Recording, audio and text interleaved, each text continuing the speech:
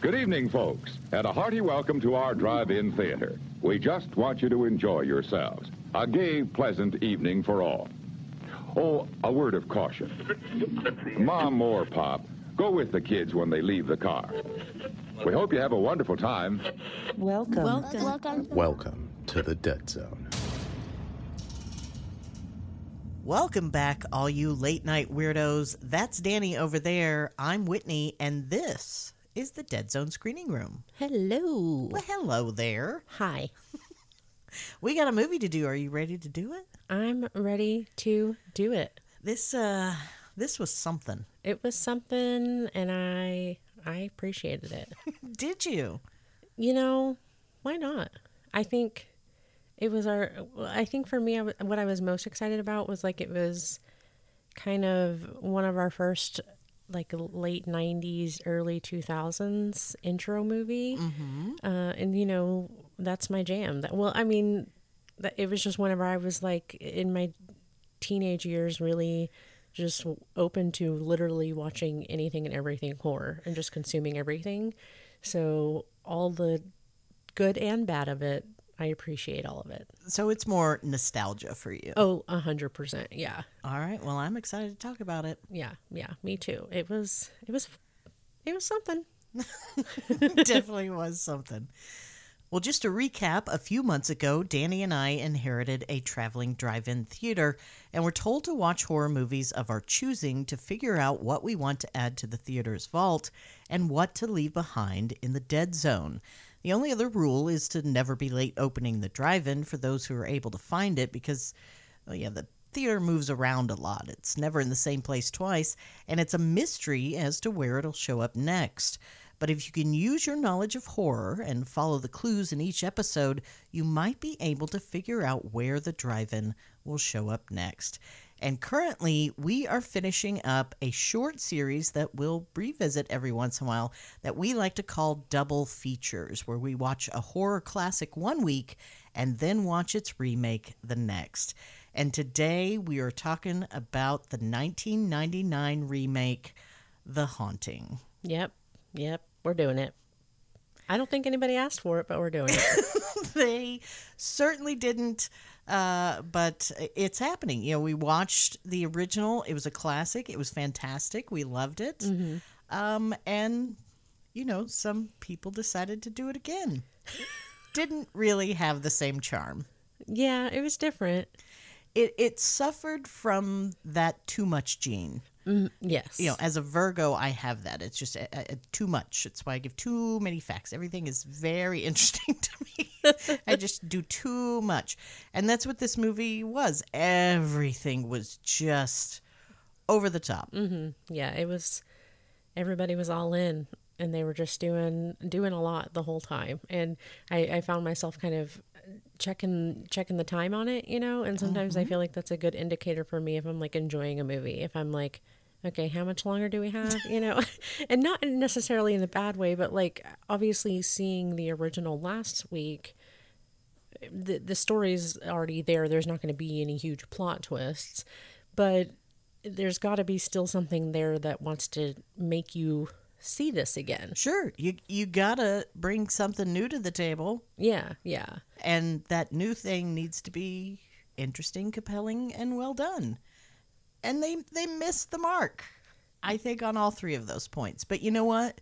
Even when we don't particularly are enthralled with the movie, we're still going to have a hell of a good time talking about it. Oh, yeah. Yeah, because I honestly had a good time watching it, despite the ins and outs of it all. I still had fun just because of what was going on, and I loved getting to watch it, like I said, comparing it against the original so close to it. It's very rare that I do that with a movie. Mm-hmm. So it was genuinely really fun getting to kind of see those back-to-back differences. Yeah, well, I'm ready to talk about it. Let's freaking do it. But of course, before we jump into it, now is the time that I give you a spoiler warning. But of course, if you want to see this movie, you should definitely go do it. It's basically like last week's movie. It's the same movie. So, if you watched one and don't want to watch the other, whatever. No judgment here. We're here to spoil it either way. So I recommend sticking with the original. yeah. I'm saying, yeah, definitely. If you're going to watch one of the two, the original. For sure. Is that spoiling our choices near the end? Are people going to be picking up? I think we've already kind of, shown our hand. Yeah. This one, we're wearing it on our sleeves, guys. But they don't just stick around just to hear our ultimate decision. Yeah, nobody actually cares about that anyways. They're just like, yeah, we're here for it, whatever. They want to hear us break it down. Exactly. And that's what we're here to do with spoilers and everything. So this is your warning. So take it or leave it. Can't say I didn't warn you. All right, so let's get to the wiki. And for this one, I've got a little hush-hush information about this movie you might not have heard before, so I'm excited to bring that to you. Do you have like some personal connections we need to talk about? I cannot reveal my sources. I can. It's Wikipedia. But I didn't know this information. Of course, so naturally as a Virgo, I have to assume no one knew that information because obviously... I was the first to discover this. It's a shame you all didn't know this until now, but here I am to blow your minds. Anywho... Lay it on us. So The Haunting is a 1999 American supernatural horror film directed by Jan de Bont. And according to Wikipedia, the film is an actionized reimagining of the 1959 novel The Haunting of Hill House by Shirley Jackson and its 1963 British psychological horror film adaptation with which it shares its name. So this technically isn't a remake of Robert Wise's 1963 classic. Since the production company didn't have the remake rights, they were not allowed to replicate even one shot from the original film. Instead, it had to be classified as a new adaptation of Shirley Jackson's novel. And this adaptation stars Lily Taylor as our dear Eleanor Vance, Oscar winner Catherine Zeta-Jones, and 5 other Oscar nominees, including Liam Neeson, Owen Wilson, Virginia Madsen, Todd Field, and Bruce Dern. This was a huge cast with some of the biggest names in Hollywood attached to the project behind the scenes. So for all intensive purposes, this movie should have been a slam dunk. But when The Haunting was released in North America on July 23rd, 1999, it was immediately lambasted with negative reviews from both critics and the general audiences. Despite those negative opinions, the film still managed to eke out about $180 million worldwide. This time around, it's England's Harlexton Manor in Lincolnshire that was used as the exterior of Hill House, while its Great Hall served as the game room. Both the kitchen and pantry scenes were filmed at Belvoir Castle in Leicestershire, England, but other interior scenes were shot on sets built inside a dome-shaped hangar in Long Beach, California, that are still considered some of the largest interior sets ever built for a film. And I'm not kidding, you can tell. Oh, yes, absolutely. This place is made to look gargantuan, and it does. Everything looks massive. Again, this is where we start with everything is just over the top. Yeah. It's almost too big. It's so big it's absurd. Yeah. Well, unfortunately, the film was burdened with reshoots almost from the beginning, in part because Caleb Deschanel, a 6-time Academy Award-nominated cinematographer and father of actresses Emily and Zoe Deschanel, left over creative differences 1 week into filming. The Haunting was critically panned upon its release, with most critics citing its weak screenplay, heavy reliance on horror cliches, and overdone CGI effects as the film's primary downfalls. Rotten Tomatoes has the movie at an impressively low 16% from over 100 reviews, with the critical consensus stating, quote, "Sophisticated visual effects fail to offset awkward performances and an uneven script," end quote. This film was considered so terrible, it was nominated for 5 Razzie Awards. It lost all 5 of its categories, but it got a second chance to be the worst with its 6 nominations for a Stinker's Bad Movie Award, where it did indeed win a Worst Picture dishonorable mention and beat out House on Haunted Hill for Worst Remake. And we'll definitely be doing House on Haunted Hill as a double feature at some point. I do love me some Vincent Price. Yeah. And you know what? I didn't hate the remake of that. I'm excited to see it. It's pretty good. And now for that hush hush info, I promise. So originally, Steven Spielberg had approached Stephen King about doing a haunted house movie, and the two agreed that Robert Weiss's 1963 The Haunting was the pinnacle of cinematic horror. So they started writing a script loosely based on that story. But eventually, the two had creative differences and went their separate ways.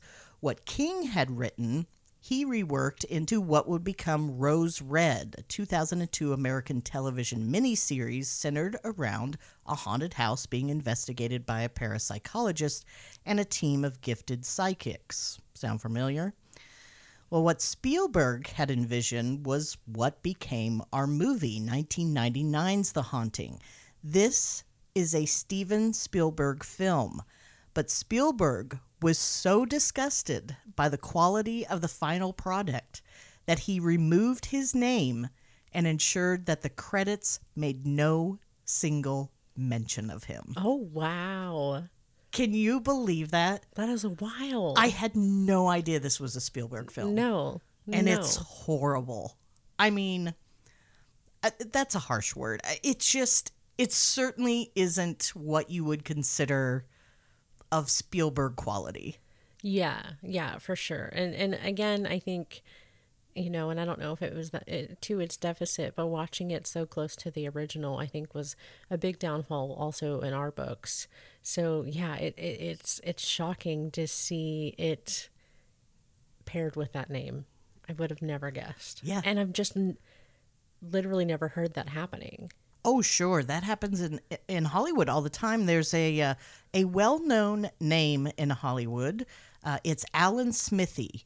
And if you ever see the name Alan Smithee attached to a film, all you need to know is that individual, whether this was a director, a producer, an actor, was so either embarrassed or disappointed with how that project turned out that they didn't want their name associated with it. So they stick this fictional name on there, this Alan Smithee, and so that becomes the name that it happens all the time. That is so crazy. That's news to me. I suppose not new news, but yeah, that's just very, very interesting. I would have never guessed. Your sources prove well. So similar to you, I also have a very great source, and that is Rotten Tomatoes. So real quick, I'm going to read you the synopsis. Excellent. It says, this horror tale focuses on visitors to the secluded mansion of Hill House who have been called to the isolated location by Dr. David Morrow as part of a study on insomnia. However, Morrow is really investigating fear, and he plans to scare the subjects, including the introverted Nell and the seductive Theo. Unfortunately for Morrow and everyone staying at Hill House, the manor is actually haunted by an evil spirit out to torment its guests. Bum, bum, bum. Dun, dun, dun. And how did it describe Theo? The seductive Theo? Is that what it said? Yes. Yeah. You don't get that at all in this movie. No, I will say, and this was one thing I don't think I made a note about it, but it is one thing I noticed watching it, was that I could definitely tell, and obviously it's just a sign of fashion changing with times and stuff like that. But comparing to the Theo we saw in the original, while yes, they both seem to wear more grander outfits than the rest of the cast. I think they were meant to kind of stand out. It seemed like this Theo was definitely more, for lack of better words, sexualized. The outfits were definitely more revealing and stuff, but I felt, and not that there's anything wrong with that, but I felt like it didn't match her character, because like you said, this Theo didn't come off as flirty as our Theo we saw in the original. Not at all. Yeah.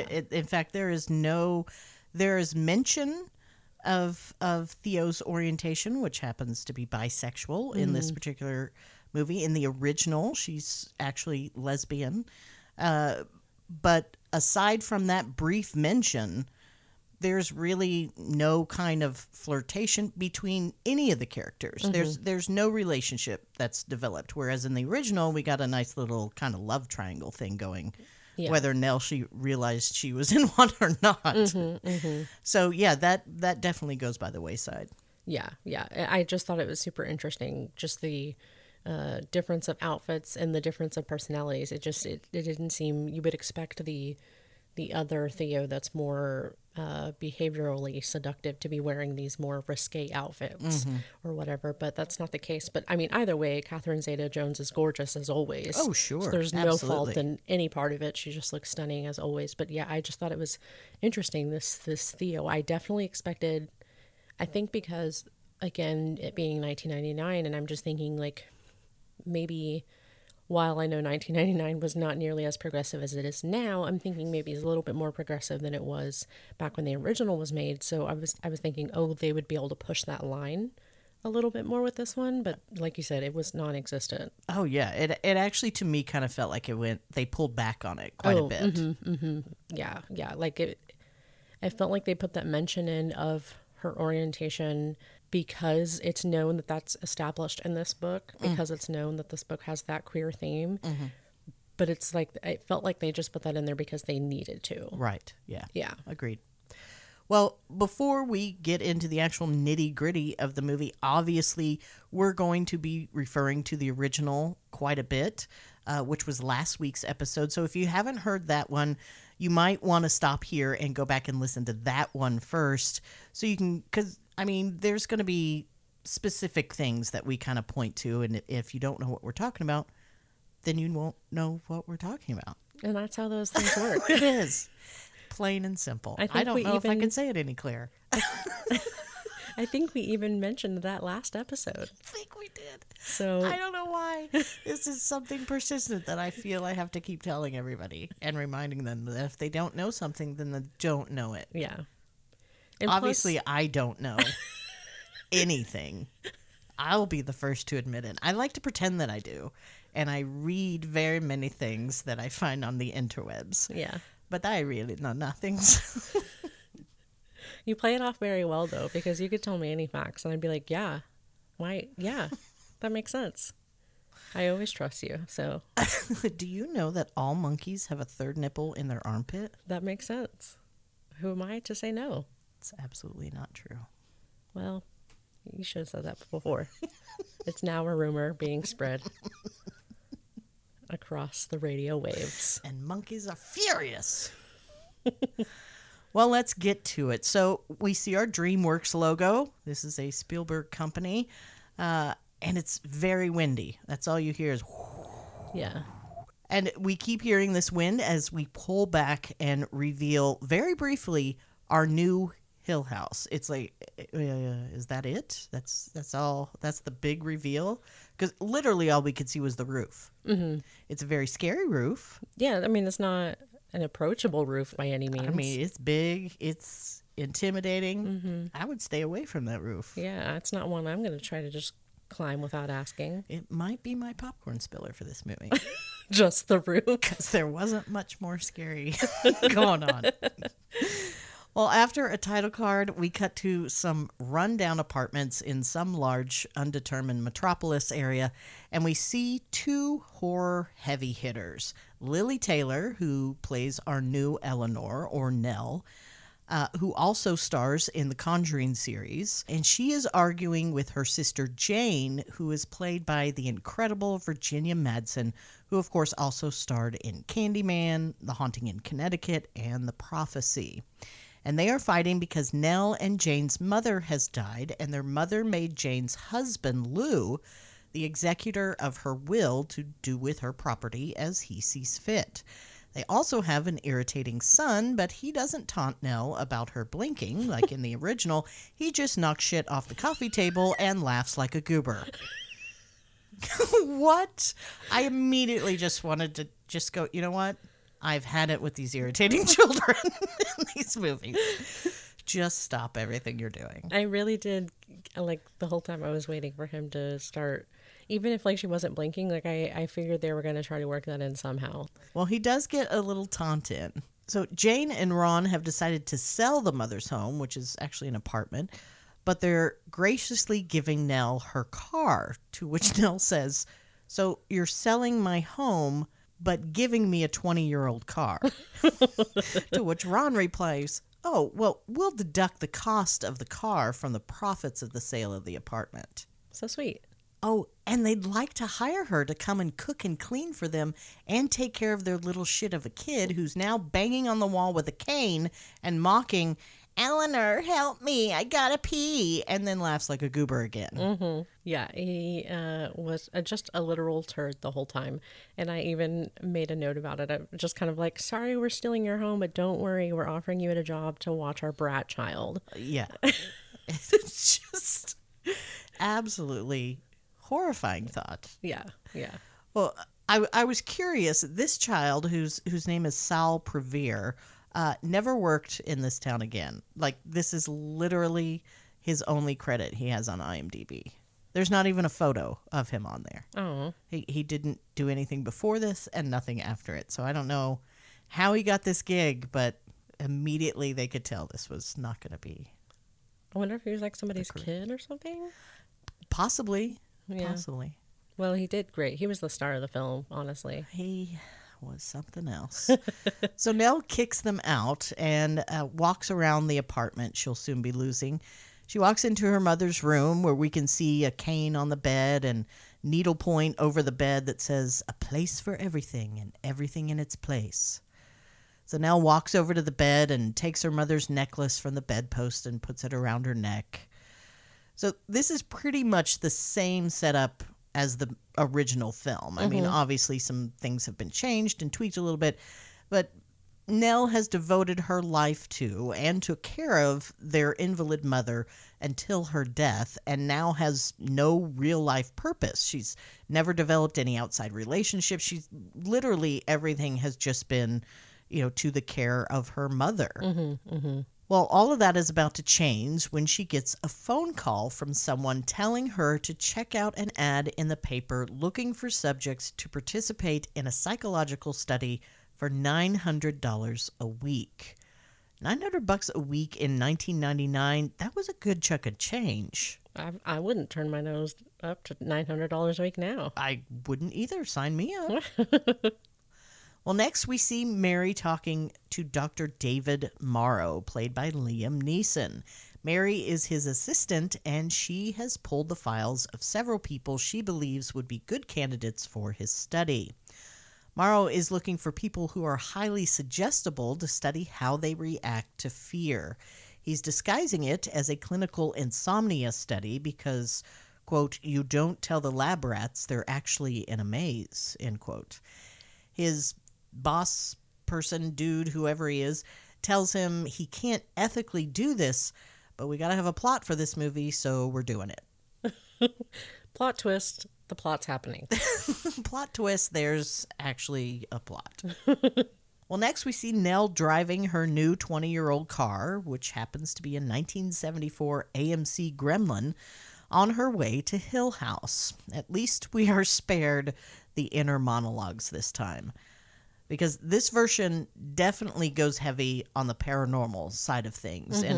Even though the other characters may question Nell's sanity at times, it's obvious the house is indeed haunted, and, it's not a possible figment of Nell's unquieted mind. You don't have that, that question that you had with the original movie. Is she insane? Is this haunting happening all in her mind, or is this place really haunted? And with this movie, there's no question. Yeah, they didn't really leave that questionable to the viewer at all. I think they played that in a way that we were supposed to be on Nell's side and be like, no, she's really seeing stuff going on, Yeah. Yeah. Well, Nell pulls up to the gate, and we get a full, proper reveal of the home, and it is huge. It's a big one. I mean, this is not Hill House. This is Hill Asylum that could hold 12,000 inmates. Yes. This place is massive. It's unfathomable. I don't even know what you need to do with all that space. What do you even use all these rooms for? I just... This is where I put my Monday plate. I mean, I don't... That's... I feel like I would forget rooms. Like I forget I had certain rooms. Have I been in this room before? I don't think I have. Well, Nell gets out of her car and walks up to the gate only to find that it's chained up tight. But then old Mr. Dudley, the caretaker, pops up, just as cranky as we expect him to be. And this is actor Bruce Dern, who has a few other horror thriller flicks to his name, such as Alfred Hitchcock's Marnie, and great exploitation films like Bloody Mama with Shelley Winters, and a kooky little film called The Incredible Two-Headed Transplant, which also starred Casey Kasem from American Top 40. Have you seen it? No, I haven't, but I saw that he was listed in the cast. I'm like, what? That's crazy. And now it's time for a long-distance dedication. So Bruce Dern, he's also the father of actress Laura Dern. I'm sure you remember her from Jurassic Park. Never heard of her. But get this, he's also a very accomplished, like, long-distance runner. He's been running track since high school and once qualified for the Olympic trials. Oh my gosh. But it gets better. Apparently, Eleanor Roosevelt was once his babysitter. Like the Eleanor Roosevelt, as in wife of President Franklin D. Roosevelt, one of the most well-known first ladies in history, was his babysitter. I feel like he probably just flexes that for clout. I mean, I would. I probably would too, to be honest. So here's the lowdown. He tells this story that apparently his grandfather, I think it was like the Secretary of War for Franklin D. Roosevelt. And they weren't at the White House. They were at his grandfather's property, and the Roosevelts had come to visit for whatever reason. But this was supposed to be like a business thing for them. But Bruce was there. He was very young, obviously, if she's going to babysit him. And he like hits his head and gets knocked out. And when he comes to, who is sitting over his bed and caring for him while the men are off doing their business, but freaking Eleanor Roosevelt. No big deal. It's crazy. I mean, whatever. I want stories like that. I can maybe see if I can contact an old president or something. And be like, can you watch her for an hour? I just need to run out. I mean, it really doesn't need to be anyone in politics. I'm good to stay away from all of that. Oh, okay. So you just want somebody... Just a cool name drop story. Okay, Yeah, okay. absolutely. Cool, I can do that.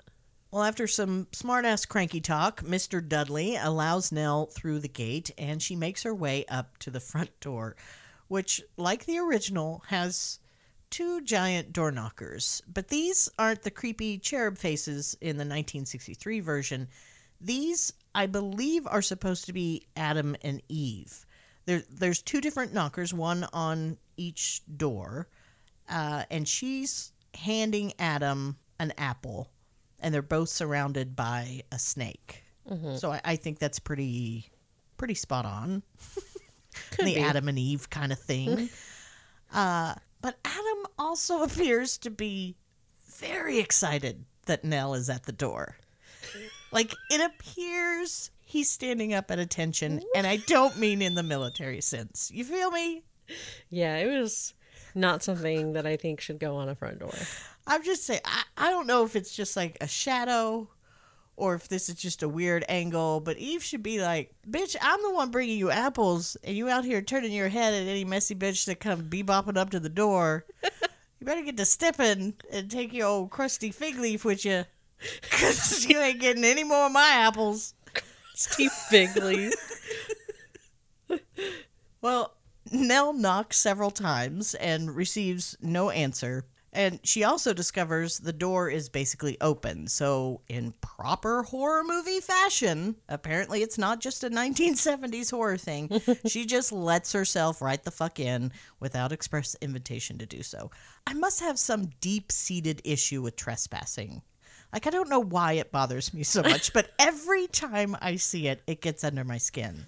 Well, I think it's maybe like at its core, like maybe your like only child thing. Like it's like what's mine is mine. Well, yeah, it's extremely disrespectful. Yeah. Oh no, I get it. I don't want people just walking in my house either, but maybe that's it. Yeah, it's infuriating. Don't touch my shit. It's my Don't walk shit. into my house. I got what's mine. I keep it. Don't touch it. Everything's in its place. Don't move it. Well, we see a massive entryway. She's in this huge foyer with several huge statues of griffins. There are more griffins here than at Gryffindor. In fact, I think at one point, did you make some comment about you feel like you're at Hogwarts? Yeah. Both pulling up. I said that. I was like, oh, we're going to Hogwarts. And then once we got inside, I was like, oh, we're playing the chess game. Okay. Yeah, there are like too many griffins here Yeah. for one place. It's like there really should be a griffin cutoff at some point. Well, Nell keeps hollering hello and getting no answer, but she starts to hear a noise like, I don't know, maybe footsteps or a bouncing ball, and she follows it around the house until she discovers Miss Dudley in the kitchen with a butcher's knife. And before you get excited that we may have switched over to the classic movie based off a board game Clue, Miss Dudley explains that she can't cook dinner and answer the door at the same time. You idiot. You apparently have come in here with your expectations entirely too high. You clearly never cooked a meal before because you know that you can't do more than one thing at once. What, you been stuck at home taking care of your mom? Get with the times, Nell. You try answering your door next time, huh? How about that? Well, Mrs. Dudley shows Nell to her room, but now we understand fully why these sets were built for this movie, why they had to be so big. This foyer and staircase are absolutely ridiculous. Yeah, they don't even look real. They don't. The staircase, you could literally fit like 7 people standing shoulder to shoulder. Yeah. And they could just walk up the stairs together at the same time. Yeah. Side by side. You'd have like a show choir standing on the stairs. Rockettes could do performances on those stairs. And they should. They'd look beautiful there. Well, we also see a painted portrait of Hugh Crane, the original owner and builder of the house. And apparently you and I also immediately got on the same wavelength with what we thought he looked like. Because what did you write down in your notes? I was asking myself why anybody needed to have a portrait of Wolverine in their house.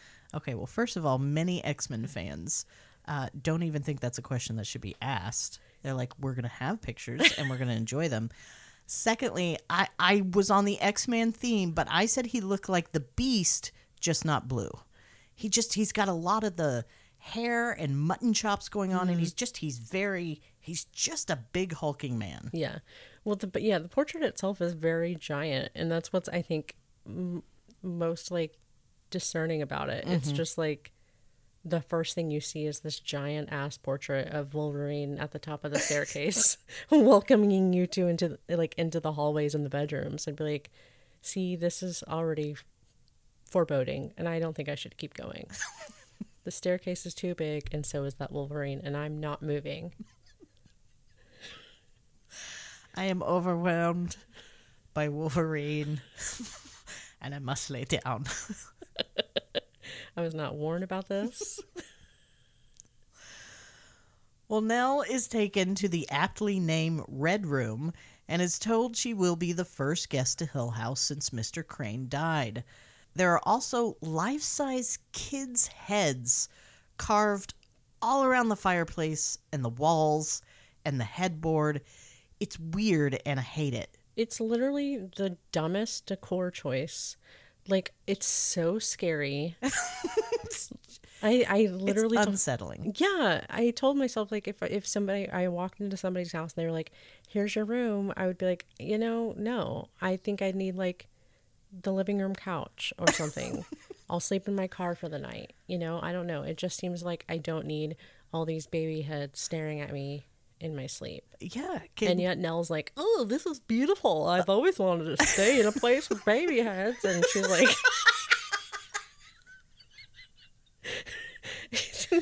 Like, nobody's concerned about how excited Nell is to be in this bedroom. And that's where I think we need to start in this movie, is that point right there. Because that's where it gets creepy. I'm sorry, I specifically asked for the non-baby headroom. I will also need a kosher meal. Thank you. I've seen the size of this house. I know you have other rooms here.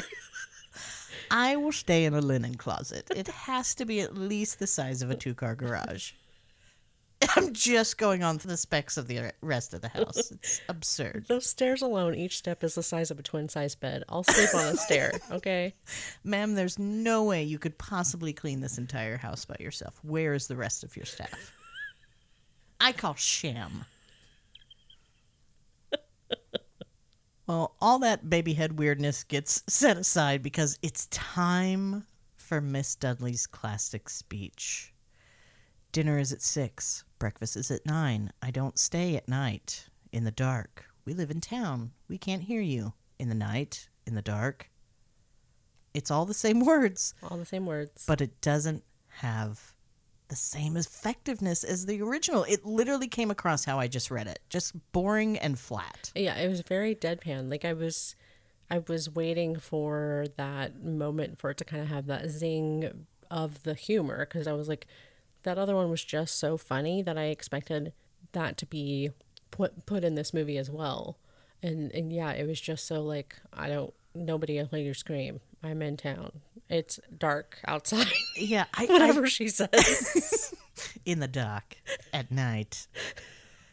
I think what they were trying to go like with the more foreboding sense of it, like, ooh, you're gonna be here, we can't hear you. Yeah. But it didn't work. It didn't work like it did in the original, where they realized the underlying humor that's there in that. Mm-hmm. Yeah, and I think it would be, in this movie, it would serve it more purpose if this character played more of a role. Because in the original, Miss Dudley, her character did seem like such like a release of, that tension watching it. Yeah. And this one didn't, and so it was just kind of, it almost, I think if you hadn't seen the original like we had, I almost would have been like, what was the point of her character? Oh, I actually wrote in my notes, I said, if I hadn't seen the original, the Miss Dudley character would have been forgotten. Mm-hmm. Oh, 100%. Yeah. When they showed back up at the end, I would be like, oh yeah, I forgot there were caretakers in the house. Mm-hmm. Yeah, it's such a shame, because definitely missed opportunity. Lots of missed opportunities here. Well, Nell starts to unpack and looks out the window to see a flashy red sports car is now parked in the driveway. Enter Theodora, or Theo, and she's not an obsessive overpacker. I just use it as an exploitive way of making new friends when they have to carry it for you, which is exactly what you look for in a new friend, is someone that will exploit you for your services. Yeah. So obviously Theo is very abrupt and obviously comes from money. She's wearing Prada boots, Milan, not New York. And I'm sure the only people who are ever impressed by statements like that are only other people who have money. It's like, okay, I've heard the word Prada. Yes, very expensive. Yeah. Good for you. You've done well for yourself. That alone was impressive. Now you've gone too far. Now I By don't care. telling me whether they're from Milan or New York, that probably means something very important. But I don't care, nor do I know. Now you've lost my interest, and now I'm sad. You may go away.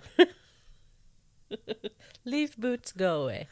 Well, they arrive at Theo's room, which is the size of our entire house. Mm-hmm. Mm-hmm. Mm-hmm. It's ridiculous. It's a giant bedroom. Just everything is just ridiculous.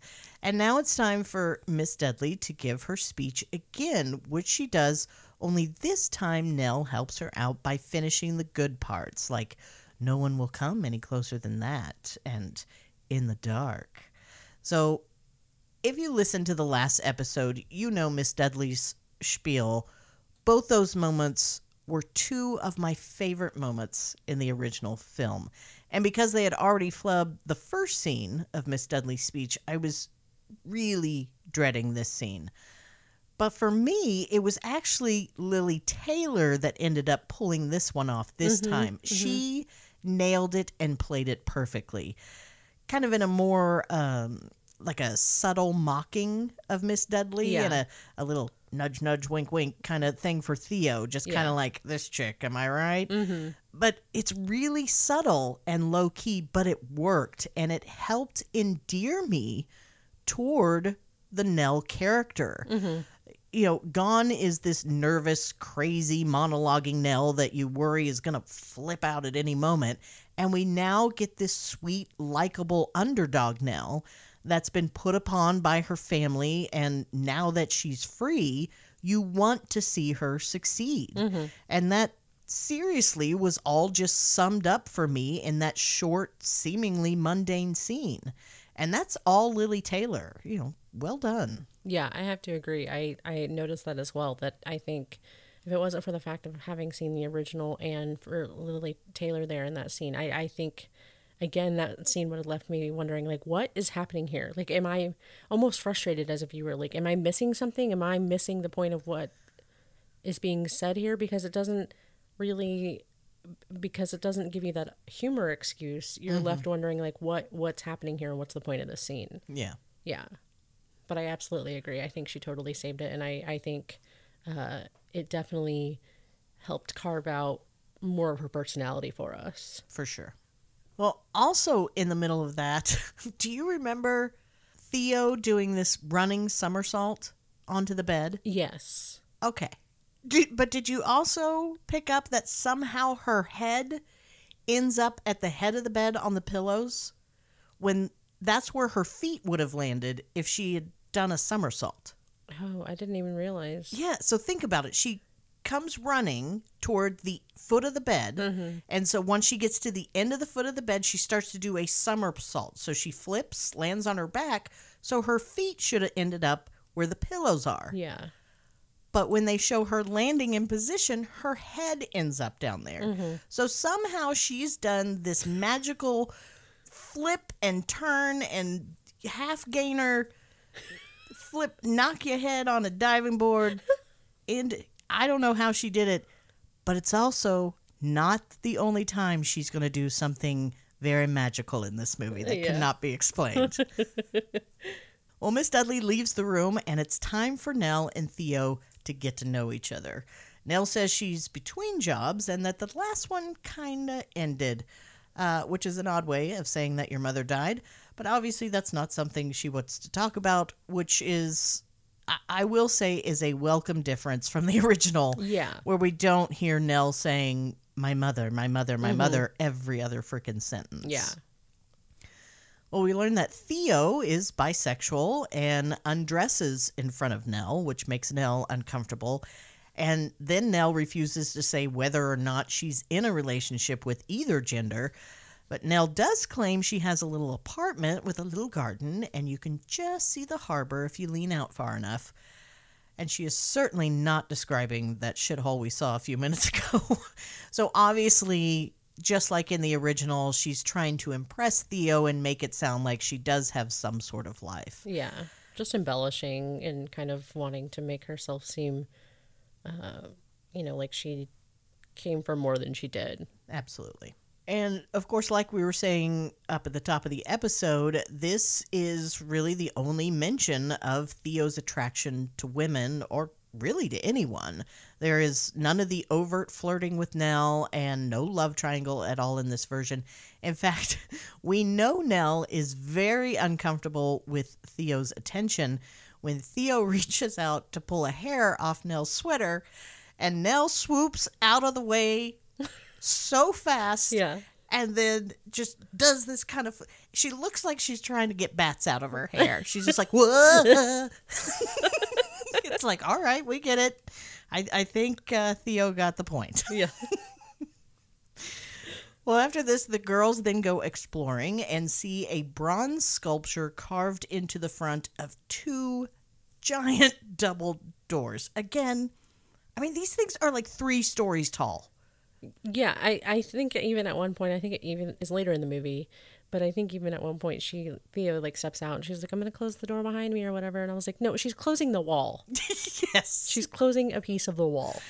They're huge. Well, Nell explains how it depicts a scene of children being trapped in purgatory. There's even an inscription that says, "All ye who stand before these doors shall be judged."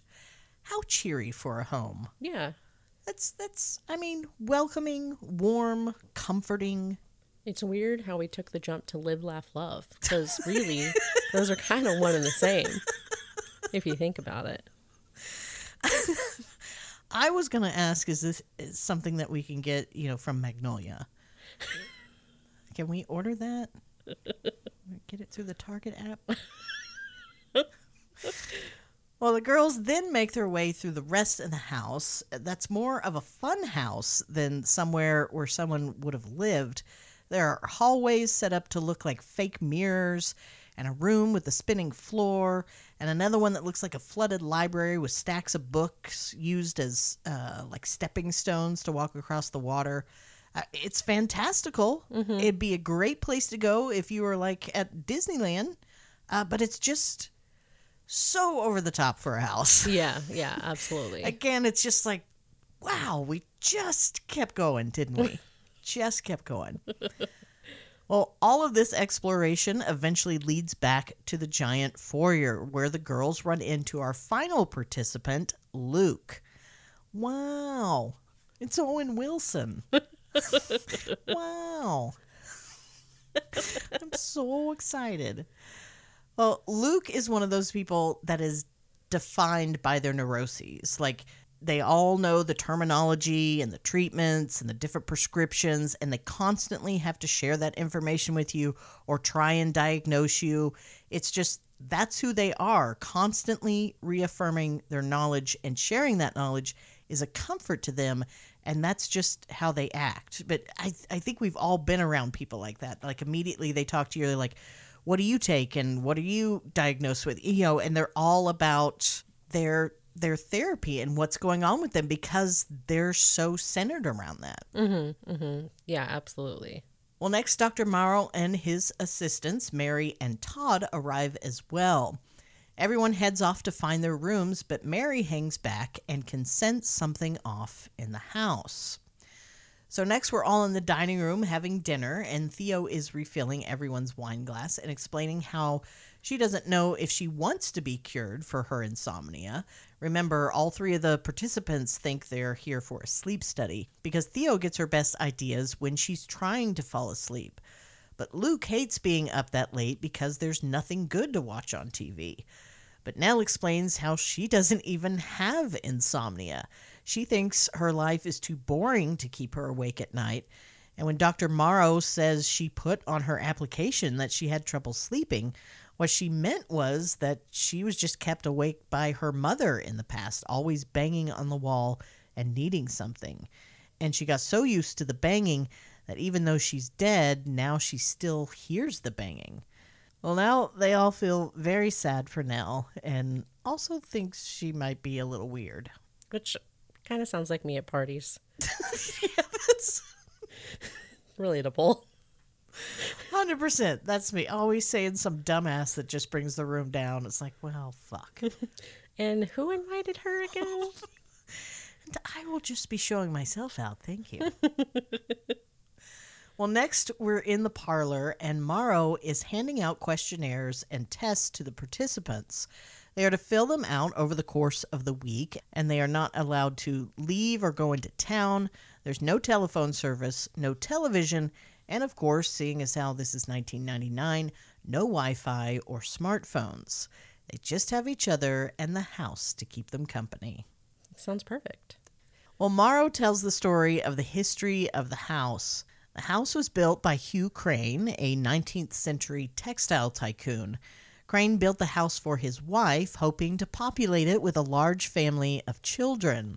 Unfortunately, all of Crane's children died during childbirth. His wife, Renee, also ended up dying before the house was finished, and Crane became a recluse. But he kept on building room after room, like he was preparing for the family he never had. But Mary, Morrow's assistant, thinks there's more to the story and says she can feel it in the house. But the house don't like her talking shit and slaps her across the eye with a piano wire. Yeah, it's crazy. Snitches get stitches, bitch. Don't talk shit about this house. Learn to keep your mouth shut. And it won't have to cut a bitch. She learned her lesson. Well, this is a serious injury, and Assistant Todd is going to have to drive One-Eyed Assistant Mary into town to go to the hospital. So Morrow gives Todd the gate key and tells them he expects them back as soon as possible. So 2 things have happened here. 1, they have no way of opening the gate if another emergency happens, because now Todd is leaving with the only gate key they have. And 2, the waiting room at whatever hospital they end up at must be ridiculous, because we never see these 2 again. Yeah, they just bounced. Like, at least a couple more days are going to pass within this movie, and they are never even mentioned again. But okay, yeah, they should have been mentioned again, but also, like, in real life, if I get slapped in the eye with a piano cord by a house, I'm not going to go hang out there again. Probably not, but it just seems like Todd would probably want to go back, maybe, but also at least, I got the keys. I should go drop this off. Maybe we all came in the same car. I don't know, but it's just I couldn't understand what the point of these characters was. Yeah, they're here for maybe a total of 30 seconds of screen time, maybe a little more than that, but I didn't get it. They added absolutely nothing to this movie. Yeah.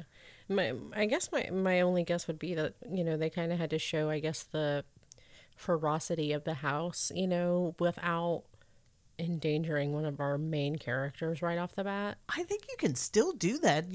Give someone a good whip on the arm or something and say, oh, crap, something's going on here. There are still ways that could have been That's portrayed. very true. It just seemed like, and why 2 people? Yeah. It was ridiculous. It was like, what? Why were they here? Maybe they were ghosts. Maybe they were. Maybe they weren't real the whole time. I wish this movie wasn't. This whole time you're like, I wish this isn't real. I wish this wasn't real. Is this happening? Well, as they're locking up the gate, Morrow tells Luke that there was something else about Crane's story that he left out, and he asks that Luke not tell the women. Of course, Luke agrees. Cut to the next scene where we see Luke catching up with Nell and Theo on the stairs, and he immediately tells them everything Morrow just told him, which is that Crane's wife Renee didn't just die, she actually committed suicide. Bum, bum, bum, bum. More tragedy. So the girls head off to bed, and Morrow is dictating notes into a recorder and is explaining how Luke telling the ladies the story he was told not to share was predicted and all a part of Morrow's plan. He's feeding into the haunting myths of the house to implant seeds of fear into his subjects. Well, later that night, we see that Luke is, of course, still up. He is an insomniac and is reading a book called Power Sleep and shooting candy pills into his mouth. I wasn't sure if they kind of look like little Smarties. Yeah. So I'm going with candies, but he's got some sort of like mechanical Pez dispenser that it whirs around and then shoots candy at your face. This seems very dangerous. But also, I kind of want one. Oh, I definitely want one. I would wager that they probably don't make them anymore. They probably got sued because some kid lost an eye. Yeah. Well, he's then seen walking the halls tossing a baseball over and over into a glove. So that's kind of his coping mechanism for when he can't sleep. He'll pace and he just throws this baseball into his glove over and over. Well, next Theo comes into Nell's room and tells her, I like the way you comb your hair like that. It's such a weird deliverance statement. Like, you sure got a pretty mouth. It's just creepy and not something you just say to someone. Yeah. It's weird.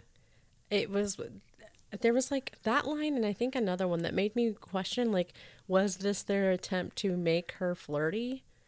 If that was the case, that is not how Catherine Zeta-Jones played it. It's so deadpan. Yeah. There's nothing sultry or seductive about it. It's just, I like the way you comb your hair like that. What? Get out of here, you fucking creep. What is wrong with everyone here? My room. I would throw the brush at her and just go, ew, no. Get out. Before I rub your nose in it. Well, there was actually nothing weird meant by Theo. She just generally wanted to show her kindness and give Nell a shaw. So it was just this weird but nice moment. And I also think that, you know, in the original, because there was this supposed love triangle that Nell was oblivious to, but because Theo was so fixated on Nell and would get so jealous of any attention that she would get from the doctor, that she would get very snippy and downright rude with Nell and almost act as a bully, you know, like one does when they get their feelings hurt. And you don't get that at all in this movie. No. With this Theo and Nell. And this Theo becomes very protective of Nell. And of course the Theo in the original was as well, but you just didn't see that because there was just all that tension and jealousy, Yeah. you know, wrapped up in her feelings for Nell. Well, later, Nell is in bed and is looking around the room at all the ornate carvings and fixtures and looks over at the children's heads carved into the fireplace. She looks away briefly, but when she looks back, the children's heads have turned and now are all looking at her. Literally, my nightmare just happened. Fuck no, I am out. And this bitch just stays in the bed. Yeah, she just kind of like, okay. Surely it was just her imagination. Yeah. And the heads were all turned that way all along. Yeah. It's the whole like, oh, I possibly couldn't be seeing that. I don't care. Get out. Get out. Well, she ends up falling asleep, but as she does, children's voices can be heard saying the Lord's Prayer. It's actually quite loud, and I don't understand why she isn't waking up and going, who the hell is talking? Where are those voices coming from? Who has kids in here? Is the fireplace talking? I mean, nothing. She just goes to sleep. That's another thing. If I hear disembodied children's voices start saying the Lord's Prayer, I'm freaking the fuck out. Yeah, I'm not hanging out there. No. Well, back with Luke in the hall, he's still playing with his ball and comes around a corner and runs into Dr. Morrow, scaring them both. They make some small talk, and it's pretty much a pointless scene. That's it. Nothing happens here. No. Well, back in Nell's room, a knocking can be heard, and Nell wakes up thinking it's her mother calling to her. The knocking turns into banging, and Theo starts to call out for Nell. So Nell goes running into Theo's room, and they both can hear the banging. The room turns freezing cold, so cold the girls can now see their breath. Something starts to pound on the door so hard it rattles against the latch, but then moves away from the door. The coldness subsides, and Theo thinks it's over, but then the knob on the bathroom door starts to turn. Nell runs over quickly to lock the door so whoever is now in Nell's room can't get into Theo's room. But then the banging starts on the main door again, but this time it's Luke. So Theo rushes over to let him in and asks if he can hear the banging too. But Luke just claims that all he could hear was Theo calling out specifically to him for help, to which Theo says, I wasn't screaming for you. It's actually a cute little moment because you can tell that Luke has a little crush on Theo, but it's definitely not reciprocated. And so the way she says that, it's just kind of like, I would never call for you. Yeah. Get over yourself. Well, she explains how it was first coming from her room and then Nell's room. So Luke goes into Nell's room to investigate, but doesn't find anything. But the best part about this scene is we actually get to hear Owen Wilson say, wow. He actually says it because he's complaining about his room size. Apparently, he got a really small room and everyone else has huge rooms. I'd be like, you want to trade? You can have the baby room. You can have baby headroom all the way, sir. Well, next, everyone is down in the kitchen drinking tea, and Luke is turning the water on and off, which is causing the plumbing to make a creaking noise, which he wants to know if this is the sound that they were hearing. Theo says she did take a bath earlier, but Nell says, then how do you explain the breath and the cold? But since no one else heard anything, they all just chalk it up to the plumbing and head back to their rooms. Back in bed, Nell is asleep with the window open and the curtain is blowing into the room. And we get the first of what is to be a whole movie full of really shitty CGI effects. I mean, they are terrible. Yeah, it's they were really, the beginning stages of CGI, and you can tell. You can really, really tell. I think the thing that all these movies around this time suffer from is we were just breaking into that CGI technology where things were just really started to break open and people were doing really fantastic things with it, but it was still so brand new. Yeah. But people were so excited about it, they'd find any excuse, no matter how shitty it looked, to throw it into the movie. Mm-hmm. And quite frankly, I would imagine that at the time, people were probably very impressed by these effects just because it's something that they had never seen before. It's like, wow, look what we can do now with computers. It's getting crazy, But now we look back and go, yeah, it was too soon. We should not have rushed that technology because we were not ready. It just looks really bad. And unfortunately, what that does is it really takes you out of the movie. Yeah. Because here you're going along, you're following the story, and all of a sudden you get this horrible looking effect, and it just completely takes you out of the fantasy. Mm-hmm. And so it's unfortunate, and it wouldn't be so bad if the story and performances and were really strong. You could overlook a lot of that. Nope, that's not here either. Yeah, unfortunately. Well, this effect is supposed to look like some little child apparition is forming in the curtains and then, makes her way over to the sheets and goes up the sheets.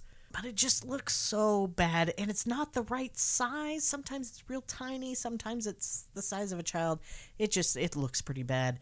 Well, the spirit actually talks to Nell and tells her that she needs to find them meaning the children. Well, the next morning, Nell is sitting in the giant foyer doing what appears to be some puzzles in a highlights magazine.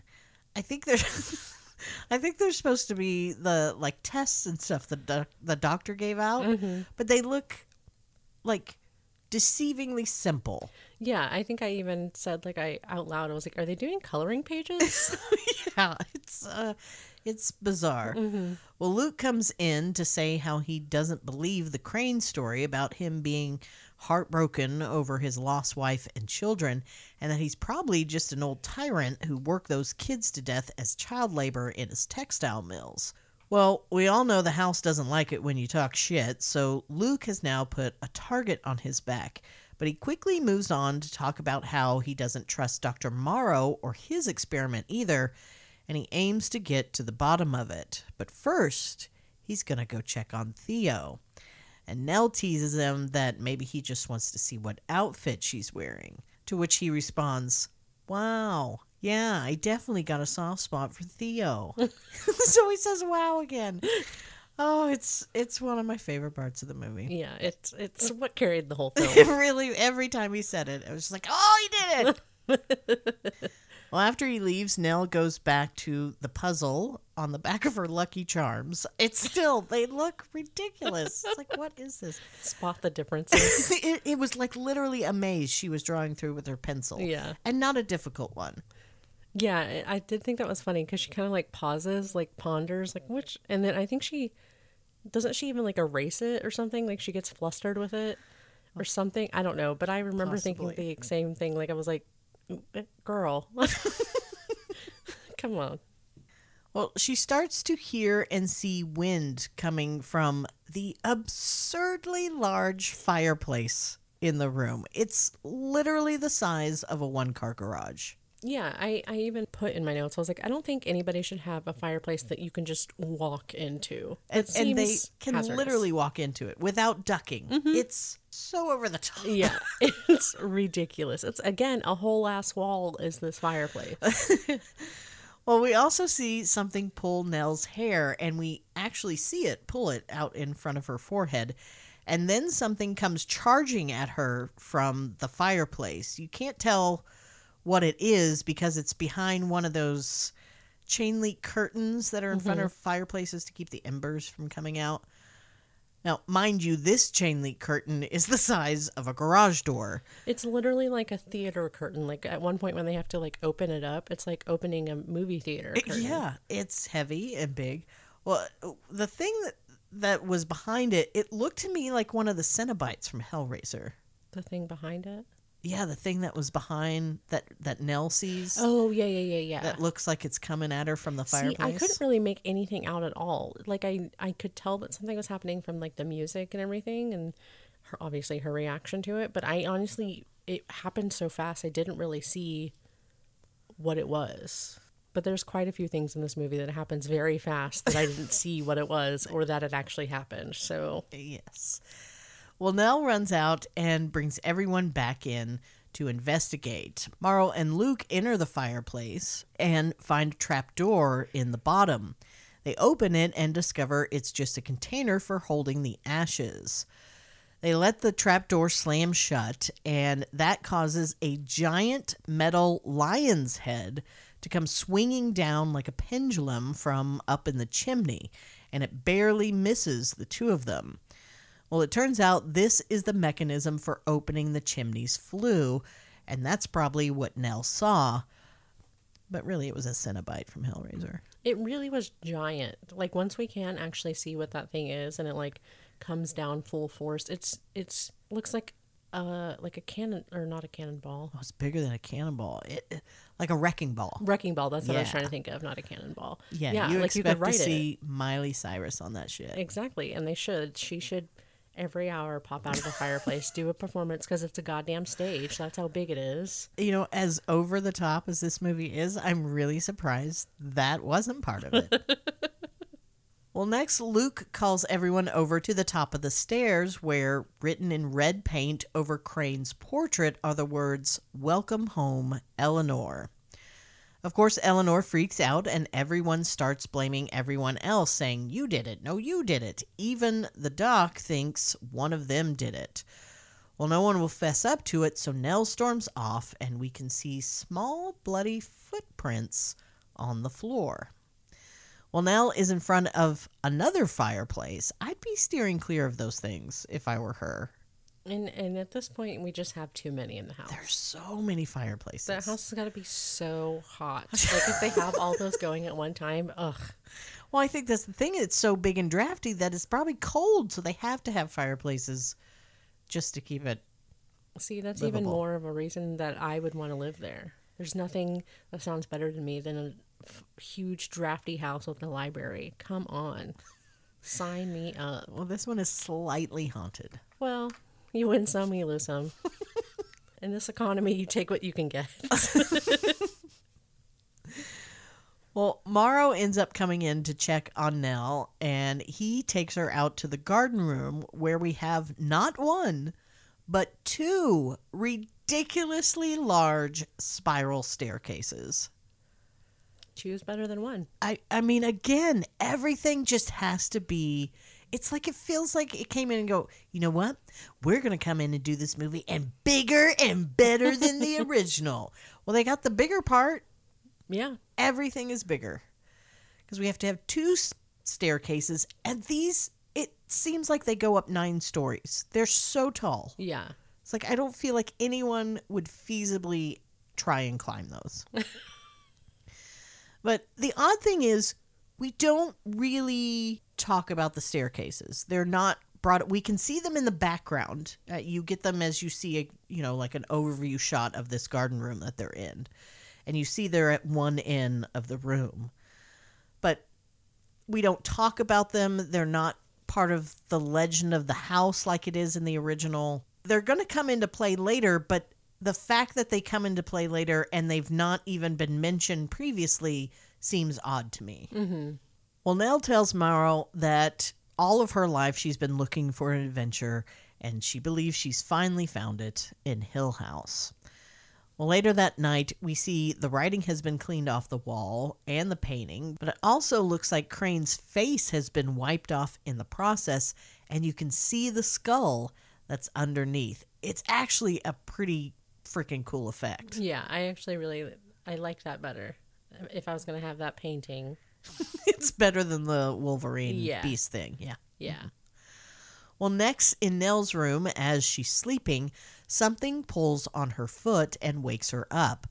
It's that familiar struggle a lot of people have with, do I cover up my foot or can I sleep with it uncovered? You always cover the foot. No, it gets too hot. You get happy. You gotta get happy. You gotta uncover it. Well, Nell wakes up to see her door is open and there are more bloody footprints leading away from her bed. She follows them down to the library and discovers a hidden room behind one of the bookshelves. When she enters the room, she can hear a young girl calling for her and can see her shitty CGI apparition in a mirror. Nell realizes she's found Crane's study and she finds a letter from Crane's textile company. Nell figures out that Crane did indeed have children working in his mills, and there were hundreds of them, and they're all listed as dead. Well, Nell goes to Theo's room to try and tell her what she found and how she found it, but Theo just thinks she's sleep deprived and she just needs to get some rest. So it's really at this point that people are starting to really worry about Nell's sanity. Mm-hmm. All of this stuff, although Theo did have that experience of the banging, all this other stuff seems to just be a lot, and it's not in anyone else's presence. So, yeah, they're starting to think she's slipping. Well, Nell goes back to her room and tells the fireplace with the creepy kitty faces that she's listening and is waiting to communicate with them. And they're all looking at her with their creepy, smiling, chubby faces. Well, she then sits down at a vanity and starts brushing her hair, but she soon gets her own paranormal hairdresser, and something unseen tries to give her a new hairdo. Well, this freaks Nell the hell out, and she jumps up, only to notice a painting of a woman hanging in the room who happens to look exactly like a brunette Deborah Harry. Every time they showed that picture, I was like, it's Blondie, just as a brunette. But in the portrait, the woman has the exact hairstyle that the ghostie just tried to give Nell. Well, the next morning, see, here we are. We are 2 whole days since Mary and Todd left.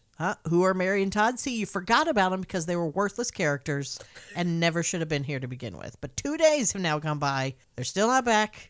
And no one said, hey, shouldn't Mary and Todd be back by now? Where the fuck are my keys? Useless characters. Well, Nell goes to find Morrow, but instead finds his recorder and presses play, only to hear Morrow talking about her. He believes Nell is emotionally unstable and can't figure out if she's doing all of this for attention or if she truly believes she's having these experiences. So the doctor is also concerned about Nell's sanity and thinks she's slipping. Well, meanwhile, Luke and Theo are in the garden room, and Luke is starting to catch on to Morrow's game. That this isn't really a study on their insomnia, but rather a study on their reactions to the incidents that are happening, which he also believes Morrow is behind. Well, Nell comes in and tells them it isn't Morrow that's doing these things, but before she can tell them more about Crane, she sees an apparition of a woman hanging from the rafters, and it freaks her out, and she runs out of the room. Well, Nell then makes her way to the library and finds yet another book. This one is a photo album that shows Crane had a second wife named Carolyn. Carolyn is the Deborah Harry-looking woman that Nell saw a painting of in her room. In the album, there is a photo of Carolyn in front of that garage-sized fireplace in the foyer. Well, the pages of the album start to flip faster and faster, making the photograph appear to be moving like a film. And Carolyn calls out Eleanor's name and turns to point to the fireplace. So we also hear Carolyn tell Eleanor, Eleanor, fireplace. So, I mean, it's pretty spot on. Yeah. There's no real questioning what the message is. Nothing cryptic going on here. We could have done without the theatrics of the pages flipping. I feel like that pages flipping thing was like very popular during that time for some reason. I remember that happening quite a bit in these like horror movies to portray like figures moving in the background, or you know, especially if there was meant to be like a monster or a ghost or something in the background, you know, they would shuffle those photos through and like, you know, the character would get closer and closer and closer. I just remember that being very heavy handed during that time, it seems like. Yeah. And well, they brought it back with the first chapter, when the slides start to That's true. Yeah. flip forward. Yeah. It can be done very effectively. Yeah. I mean, it was an effective effect. It didn't look cheesy or anything. It just, you know, if she's just going to literally say Eleanor fireplace, she could have just said Eleanor fireplace. Yeah. And, you know, we didn't have to go through that. But it's just me picking on the movie. Just being a picky pick. I'm just noodling. Just noodling the movie. Just sticking it in the ribs. You Just little poking. firecracker. So Nell ends up going back to the giant fireplace and opens up the trap door where all those ashes were and starts to dig. Well, she eventually finds a child's skull, which is attached to a child's skeleton, which lunges up toward her in a pretty decent jump scare. That one actually got me. It got you. Yeah, it did. It was one of those things. I was typing and I looked up right at the moment that it happened. So it was really like, oh shit. Yeah. So yeah, it got me. Well, Nell can hear the spirit children yell to her, and she's running around the house telling them she'll find them and get to them. Where are you? I can hear you. What do you want me to do? Well, she comes to a locked room that is apparently very stinky. She starts just going, oh, God, what's that smell? And starts pulling on the door, trying to get in.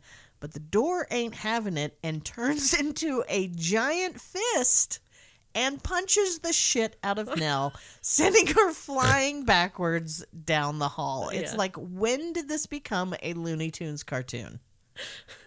I halfway expected it to be paired with, like a boing, some sort of ridiculous cartoon sound. Pull out one of those giant hammers and bonk her on the head. Exactly, yes.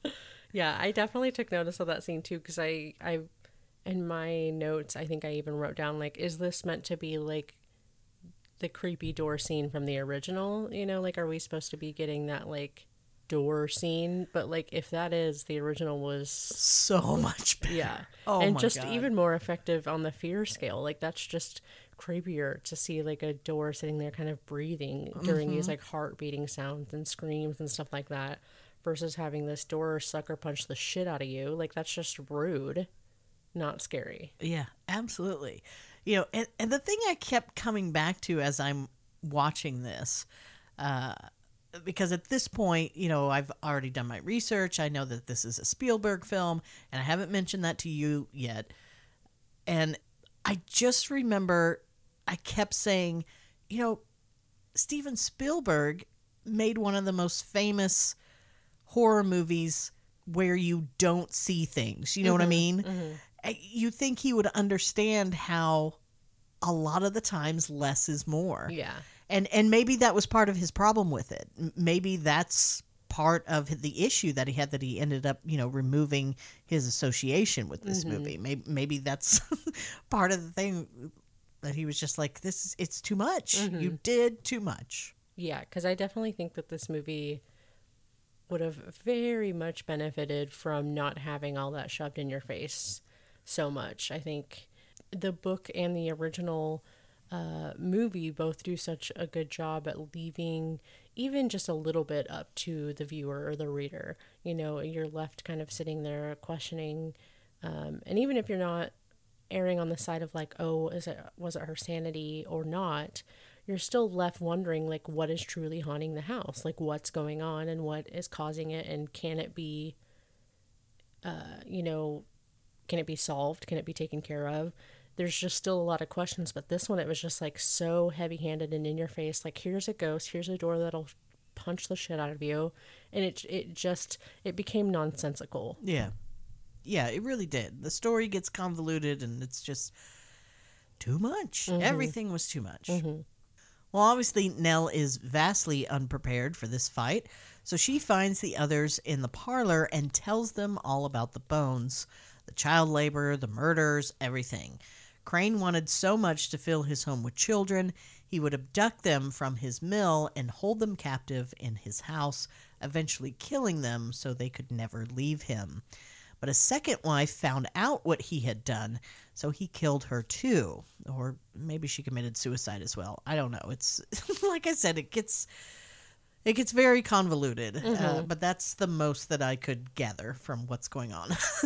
Well, regardless, Morrow believes Nell has really lost it and is in a fugue state.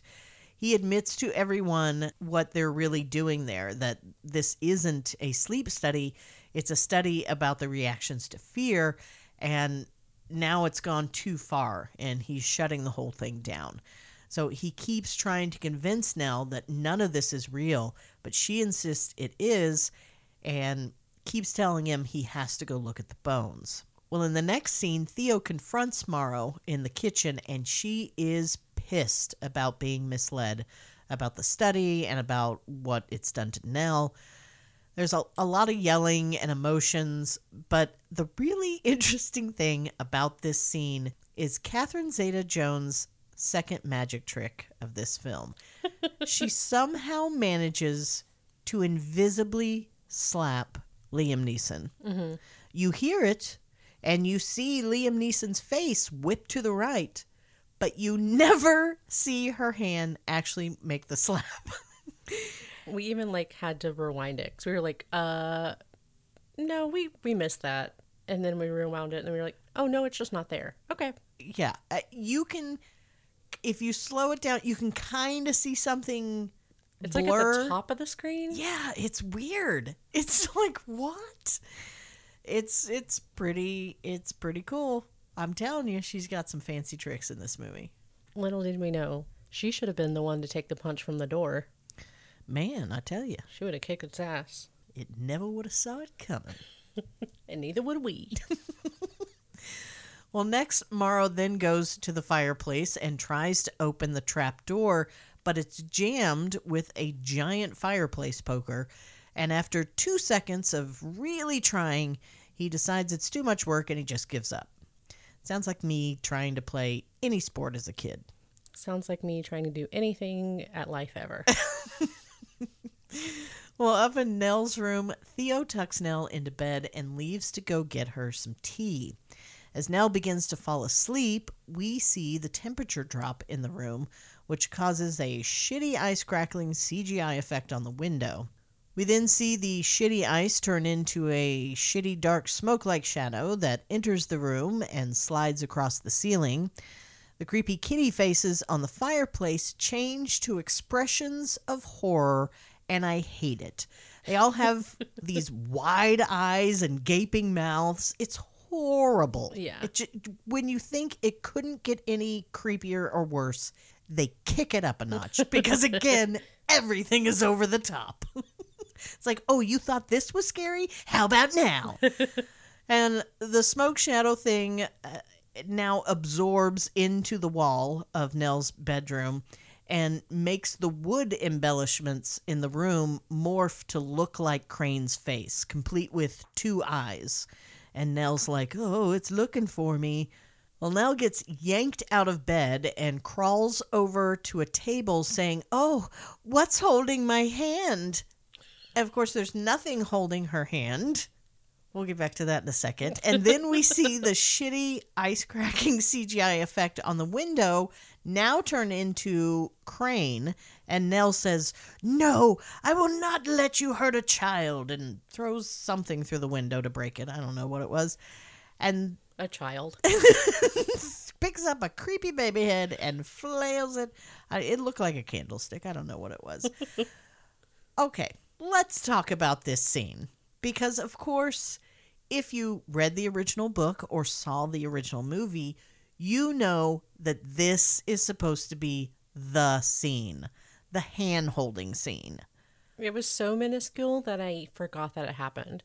I did too. It was like, I just thought they weren't going to do it because that's the smart thing. If you've seen the original or read the book, you already know what's going to happen. You can't do it. You're never going to do it and get one over on someone who knows that's coming. Yeah. So I just thought they weren't going to do it. But the fact they still try and throw it in and do such a shitty job of it, it was almost insulting. Yeah, because I just thought it was so goofy because it really felt like it was put in there for, again, like the one, like you said, the ones that have seen the original or have read the book. But it's almost kind of a slap in the face because if you're not even going to do it how it should be done. Yeah, or to the fullest, it was just so half-assed. It didn't even feel, it didn't add anything to the story. And even as, like, if I hadn't seen the original so close, you know, and seen this with like fresh eyes, I still would have just been like, okay.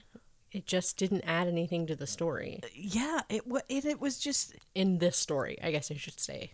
The hand scene's way cooler in the other story. Oh, for sure. It's amazing. It just seemed forced, and it was just weird, and it made me very sad. Yeah. Well, Nell runs out of the room and starts running through the house that is now collapsing around her. We see Theo return to the room with Nell's tea, and when she finds Nell is missing, she calls out for Luke and Morrow. Well, Nell is still running through the halls and catches her reflection in a mirror, but it changes and morphs and gives her a super creepy smile with super creepy teeth. It's just more shitty CGI. It's horrible. It's so bad. But it is like kind of spooky. Like I kind of hated it. Oh yeah, it's creepy just because it looks so bad. If that was the actual effect that they were supposed to go for, nailed it. Yeah. But I think she's supposed to be morphing to look more like this Carolyn, the second wife. She looked like she had a Snapchat filter on. Yeah, it was really bad.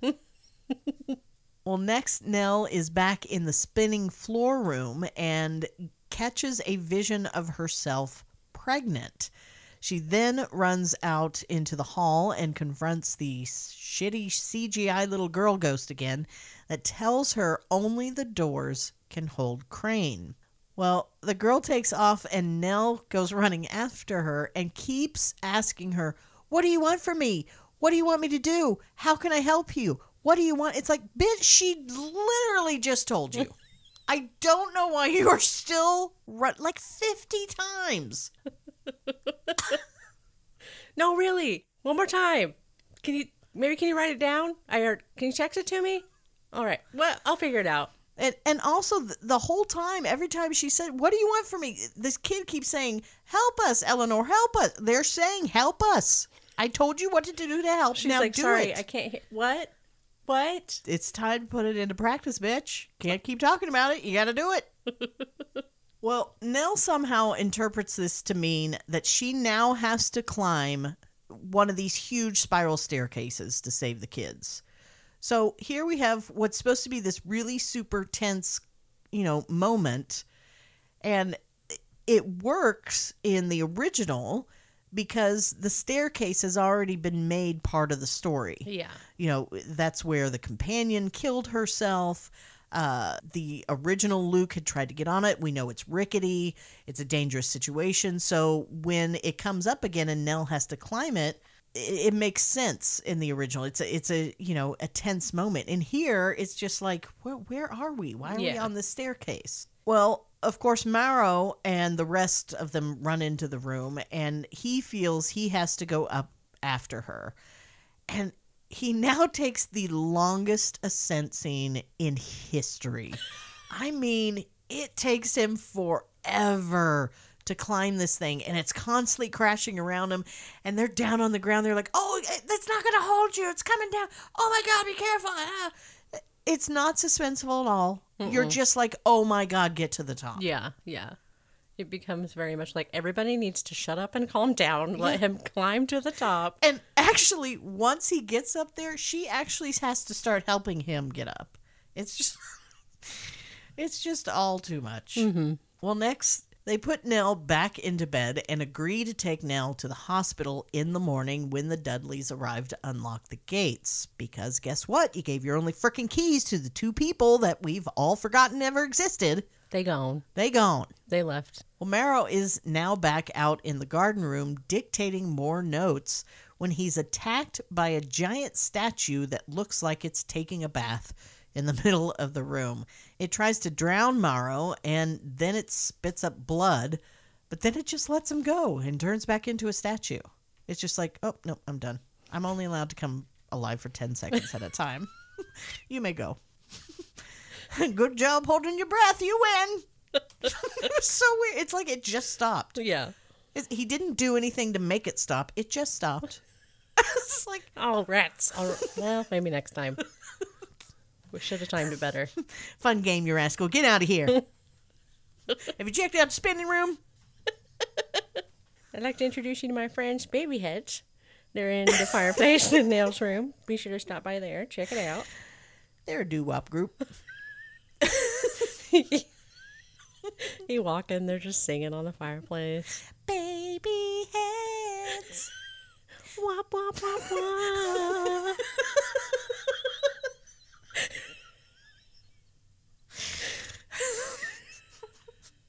It's my new favorite thing. Baby head doo-wop group. Maybe they can open for Slime in the Maggot Booth. Fingers crossed. Well, back in Nell's room, the very intricate woodwork in the ceiling starts moving and lowering, inching closer and closer to Nell. The room begins crumbling around her and coming close to crushing her, and all the little carved children in the room start crying out, worried for Nell's safety. But not to worry, little creepy childrens. It's only more shitty CGI. Do not fear. Do not fear bad CGI. We just wait several years to get better. Well, the others hear Nell's screams and makes it to her room, breaking in just in time to see Nell pinned to the bed by the woodworking from the ceiling. As they rush in to free her, they grab items to start smashing the wood that's pinning her to the bed. Then shitty CGI hands start trying to reach out to them from the ceiling to stop them. They end up getting Nell free and make their way outside.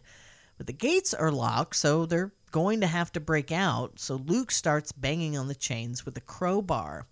Nell asks Morrow how he knew the house wanted her.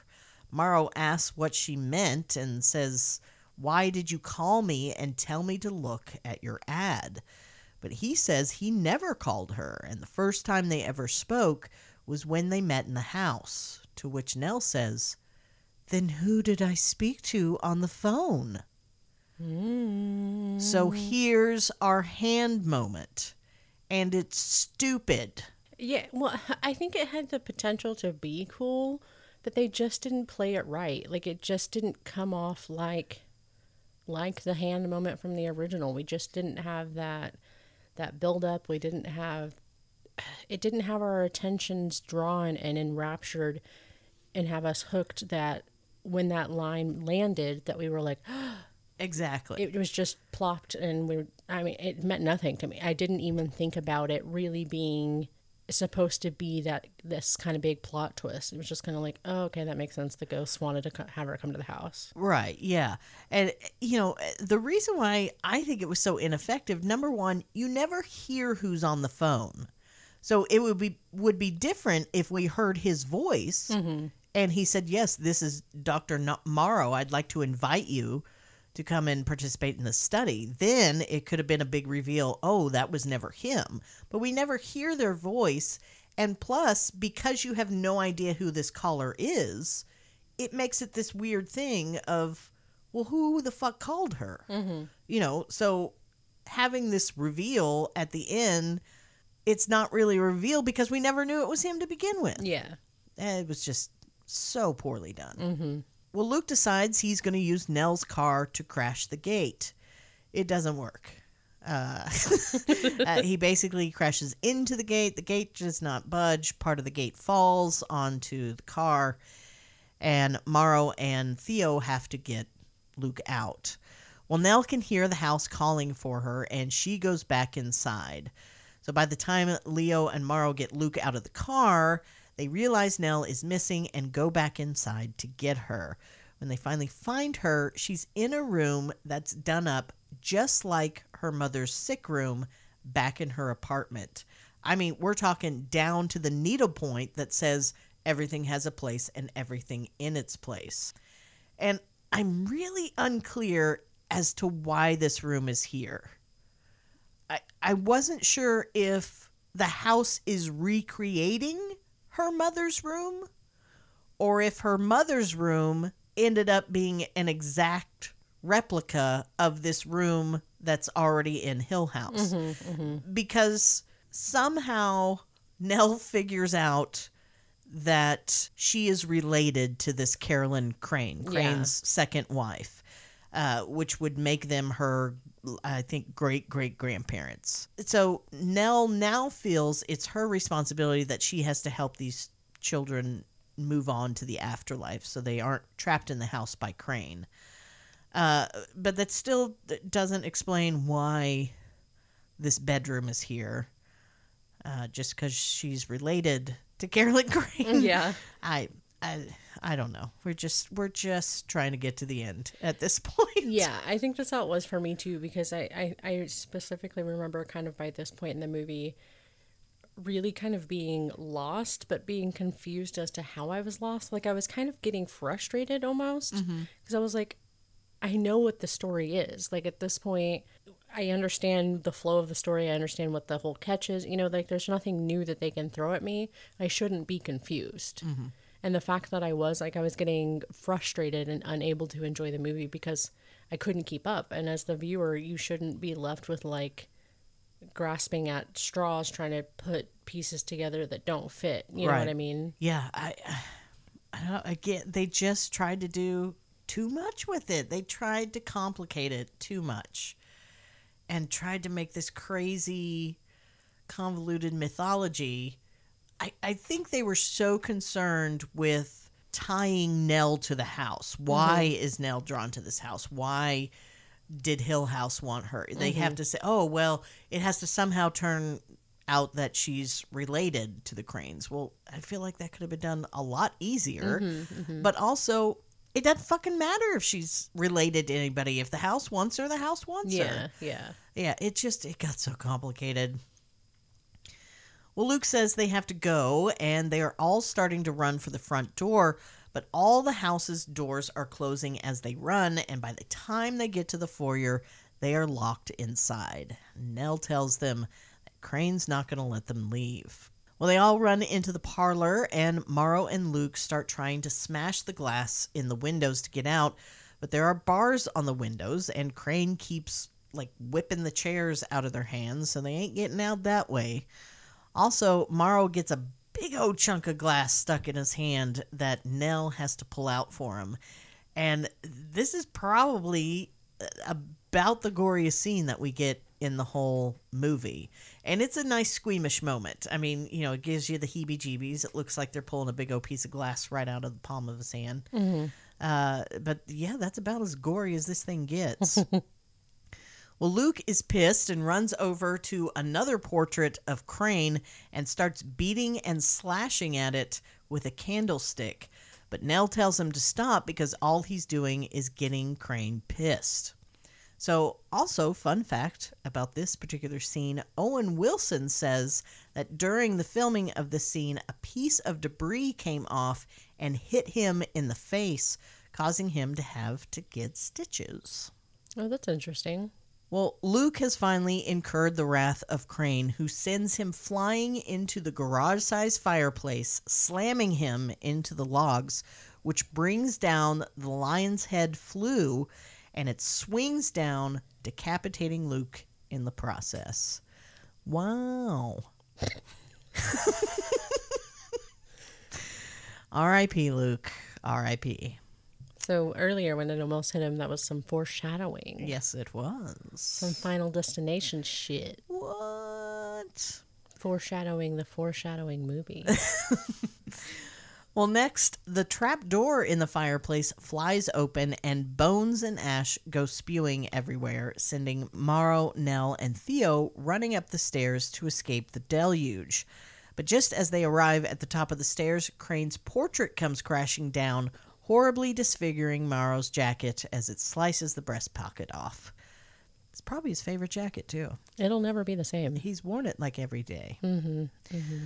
Well, next, one of the Griffin statues comes to life, and Nell fights it off long enough for Morrow and Theo to escape, and the Griffin to get bored and just stop fighting her. And then she won the chess game, and she got to go on to the next level. That's wizard's chess, Harry. Yeah, here we have another statue that literally just gives up. It just stops and goes, all right, I'm good. Everything's here just kind of like blasé. It's Yeah, like, I'll like- fight for a bit, but honestly, like, I just don't want to waste the time. It's like, slap, slap. Like, look, this is Crane's fight. We didn't even want the kids here. Look, okay, he said I had to slap you. I didn't want to. I'm sorry. I know it hurt. But it's the old Cranester. You know him. And you hit me with a candlestick, so we are even. Everybody knows you don't say no to the Wolverine, so... Well, Nell runs after Morrow and Theo, but loses them and sees another portrait of Carolyn with her mother's necklace on. And this somehow tells Nell what she needs to do. It's like this moment, it's like, oh yes, you're wearing the necklace, I'm wearing the necklace. Got it. Dots exchanged. And yeah, it's just all coming together like puzzle pieces. And I was just sitting there wishing I had a necklace so I knew what the fuck was going Really, on. where's my necklace? Well, Nell goes back to the foyer and calls out to Crane. The house suddenly goes quiet, and as Nell walks back down the stairs, more of the statues start coming to life, and the house starts to look like it's breathing. Nell makes her way to the giant double doors with the bronze sculpture of Purgatory and rereads the inscription, "All ye who stand before these doors shall be judged." So Nell calls out Crane again, and his portrait sets back up, and his shitty CGI spirit comes out and confronts Nell. Morrow and Theo come running back in, but Nell tells him she's not afraid of him anymore, and he begins to weaken. The door comes alive and pushes both Nell and Crane into it. Crane gets trapped by the door, but Eleanor is released and falls to the floor. She looks up and sees the spirits of all the children now being released from purgatory and ascending into heaven. They thank Nell as they go, and Nell, having saved the children, lets everything go and passes away. The next morning, the Dudleys pull up to the house and see the car crashed into the front gate, with Morrow and Theo waiting outside to be let out. Mrs. Dudley looks up at them and says, "City people." Mr. Dudley then asks Morrow if he found out what he wanted to know, but Morrow is still in too much shock and can't answer. So we just cut to a lovely wide crane shot and see that the Dudleys drive an adorable blue Volkswagen bus. It's my second favorite thing in this movie. And that way we end on a high note. Yes, because my third favorite thing in this movie was the end credits, because it meant that it was over. And that's what we get next. The movie's over. And it was like 7 minutes of credits, right? Yeah, because I paused it and it still showed that there were like 7.5 minutes left. I went, is there like a, you know how they do those extra scenes Yeah, after like the the credits? post-credit Yeah, I was scenes. like, is there another scene? I fast forward 7 damn minutes of credits. All of them were that Alan Smithy or whatever. Literally everybody removed themselves. Oh my God, that would be amazing. This movie, it was a time that we had. Yeah, it was something else. Basically, Luke and Nell die, and Morrow and Theo get to walk out mentally scarred with some serious PTSD triggered by ridiculously oversized home decor. Yeah. There was just so much. There was a lot in this movie. Yeah, I'm honestly glad that we tackled this the way we did. I mean, this movie wasn't particularly on my radar for any reason to begin with, but I'm glad that we watched it in this capacity, because I think honestly, had we watched this one first, for whatever reason, I don't think I would have watched the original or wanted to. Yeah. You know what I mean? Yeah. And so I'm glad that we watched the original first and kind of got to experience the more authentic, I guess, version of this remake of the story, I guess I should say. Maybe the better version. Better version, yeah. Yes. That's a good way to put it. It's just, it just everything in that one landed. It was so fun. All the dialogue was really done well, and the characters' personalities were all like really sussed out, and it just everything was Better. And for me, like, unexpected. I just didn't Yeah. expect that. And so, well, I went into this one expecting the CGI effects to kind of not be great, because you Sure. just have to go into that in these movies expecting that. I really just didn't expect it to not work as much as it did. I mean, I liked the original so much. I was like, this one's going to be, I know it probably won't be as good, but it'll still be fine. But I just, this one didn't hit for me. Well, we do have some prompts to get to, and I'm interested to see if you were able to answer them all, because I know you mentioned while we were doing our notes you were struggling with one of them. Did you come up with an answer for all of them? Yeah, I eventually did. All right. Well, what was your popcorn spiller?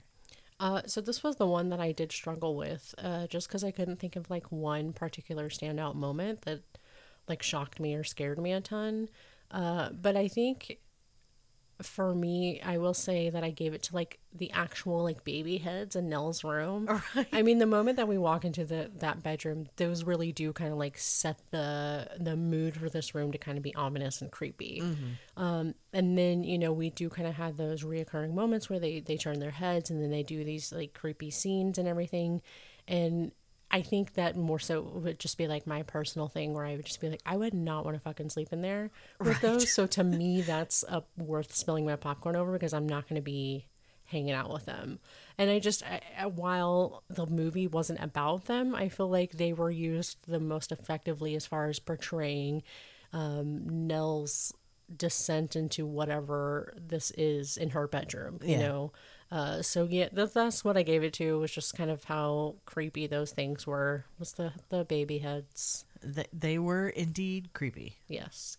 But what about for you? Did you struggle on this one at all? No, I knew immediately that I was going to say it's when that skeleton jumped up from the ashes. Gotcha. Mm-hmm. Yeah, just because it got me. It got me. Well, who was your scene stealer for this one then? In my last one, it was hands down, no question, Miss Dudley. I just absolutely adored her in the original. But this one, forgettable. Just not even worth mentioning. So I had to go with Nell. But really, I have to go with Lily Taylor, the actress. I adore Lily Taylor. I'll watch her in just about anything. She was great.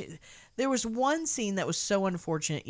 When they make movies, they can't always use the audio that is recorded at the time. There might be background from machinery or outdoor noises, or for whatever reason. And so actors have to go in, I believe they have to loop, I think. They go in and they re-record their voices, but you have to try and do it and match it up to how you did it the first time. And that's a difficult thing to do, especially when you're acting. It's supposed to just be organic and free-flowing, and now you have to try and sound natural, but match your mouth and the movements and stuff. And there was a very obvious scene. It's when she's running through the house and she's calling out to the kids, and it's very obvious that she had to loop that stuff. Oh God, and it came across so bad. Yeah. So bad. But I certainly don't blame her for that. I just thought she was a lovely bright spot in this film. Yeah. I was excited to see her in a horror movie, because I think we even talked about last night, she is kind of well known in being in these horror movies as kind of like that kind of mousy, just your average, believable main character, main female lead, in the movies. And so it was nice kind of getting to see her in our realm of the Dead Zone. as far as the movies that we've been watching so far. So yeah, I was excited to see her as well. For my scene stealer, though, I actually ended up putting Owen Wilson or Luke, primarily just because for me it was so bizarre to see him in like a horror movie setting. I think it just kind of kept taking me out of it when he would do his whole wow thing. Like it was so bizarre because I'm used to seeing him in these like kind of jokey characters, or just kind of like the hokey, guy that's just corny and cheesy and funny, and that's what he does best and does hilariously. So it kept taking me out when he would kind of come on the screen, and not that that's his fault, it's just that's his niche, that's what he's known for. And so yeah, it kind of kept throwing me out of it, but at the same time I enjoyed having him there. He kind of ended up being my comedic relief. Yeah. And I don't even think intentionally sometimes. I don't think that was his intentions, but it came off that way. So for me, I just took it as it was and enjoyed it. And so I despite the fact that it was bizarre seeing him in a horror movie, I thought it was fun to see him in one. All right, well that brings us to Gorgasm. What'd you put for yours? So for this one, although these characters aren't in there a long time, I ended up doing the piano string to the eye situation. Oh, yeah?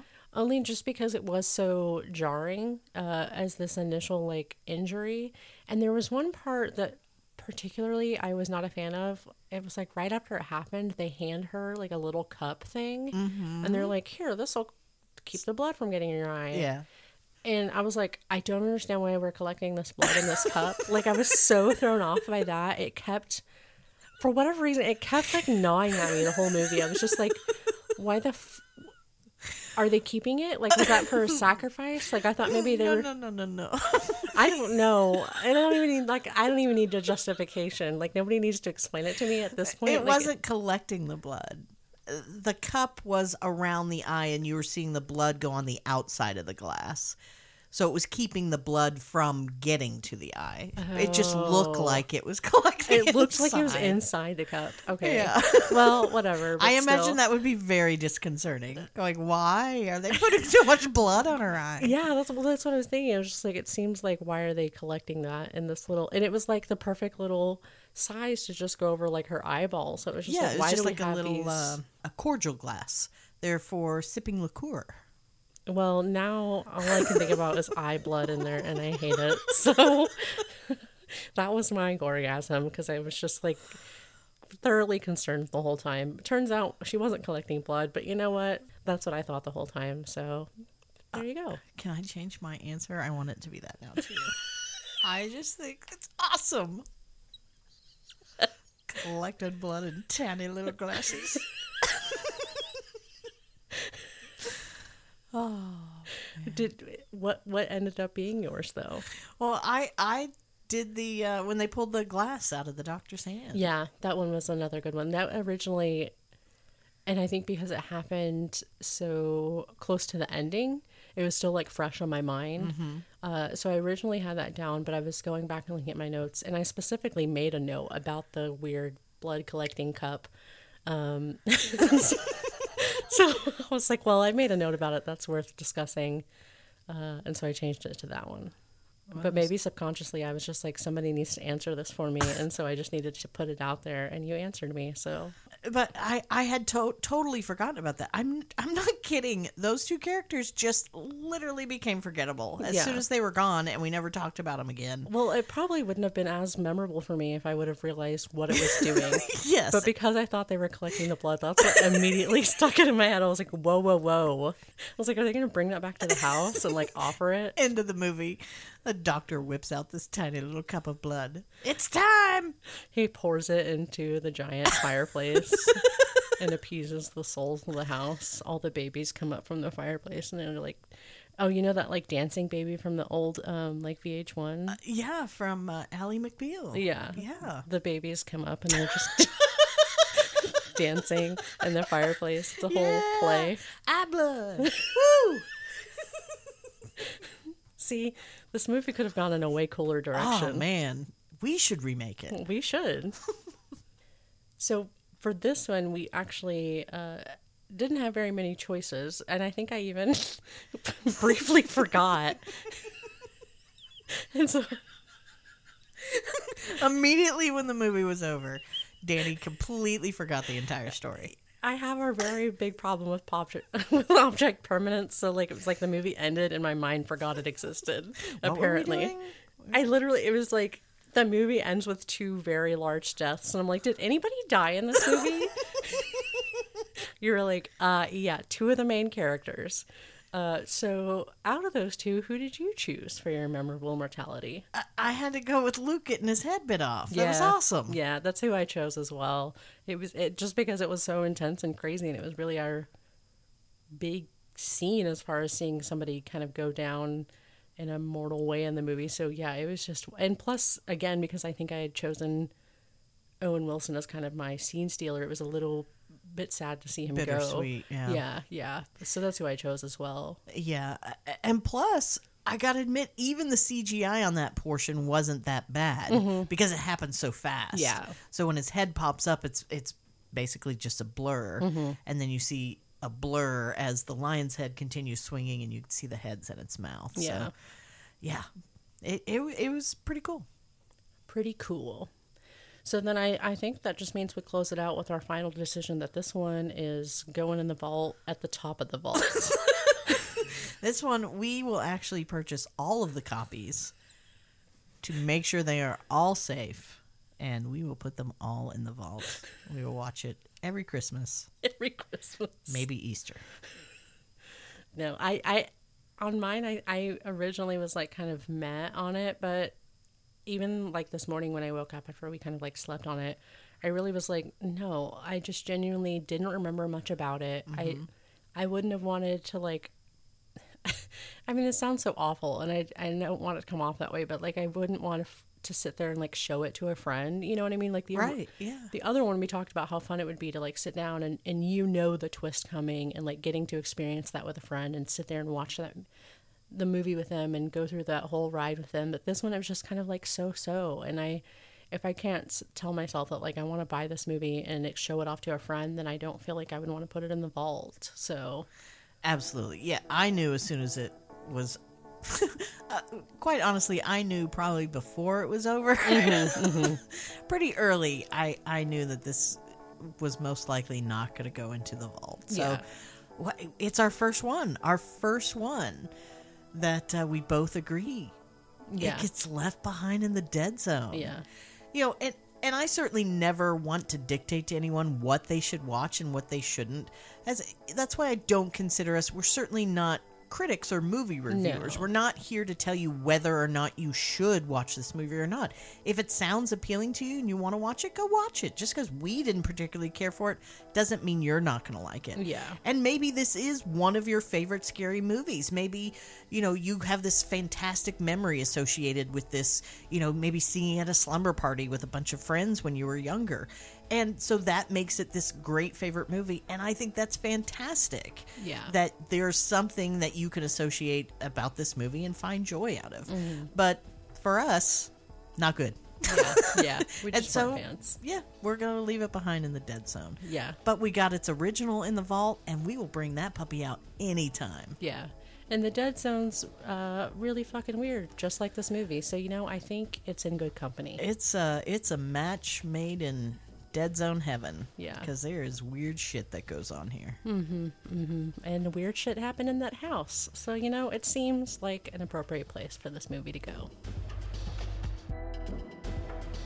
Well, that's going to do it for us. Episode 17 is In the can. in the can. Thank you so much for joining us. If you enjoyed this episode, please subscribe to the Dead Zone Drive-In on your favorite listening platform. And if you're looking for a way to support us, we would be so grateful if you would leave a rating and or review. And if you screenshot that review and send it to us, we're going to send you your very own Dead Zone Drive-In sticker for free. That's no monies, honey. You can find us on Facebook, Instagram, and Twitter, or you can email us at deadzonedrivein@gmail.com. And if you're wanting to reach us by snail mail, our address is P.O. Box 12665, Oklahoma City, Oklahoma 73157. We'll be sure to pick it up while we're driving through town. Next, be sure to cruise down to our show notes where you'll find a link to our socials and our Facebook group. Lastly, be sure to seek us out next week as we'll be watching a more recent cult favorite, Jennifer's Body. So head down to the show notes for a link to check out that trailer. And of course, a big thank you to our house band Slime and the Maggot Boob, just for being a really great group of guys. You know, sometimes the Dead Zone can get a little crazy, and it's good to have good people around you. Yeah, you need your friends when you're in weird places. And remember, if you're looking for the Dead Zone and want to join us for a weekend screening, if you've listened to this episode in its entirety, you'll have been provided with all the information you need. Don't forget your tickets. Good night, folks, and please, buckle up. We'll be waiting for you. Pantry scenes were filmed at Belvoir Castle. Nope. Belvoir. Castle? Belvoir Castle. Come on over here and visit my castle. Did y'all see the size of that castle? Holy jeez Lamolis. You know how many cows I could fit in there? I don't want to brag or anything, but I gotta say, I got a pretty huge castle, so I don't know. Fill it out. See what you want to do with it. I'm going to need y'all to be quiet. I got a casser in the oven, and I don't want it to fall. So, put your slippers on. So, silence your noises. Mind your P's and Q's. Read the sign. Beware the casser.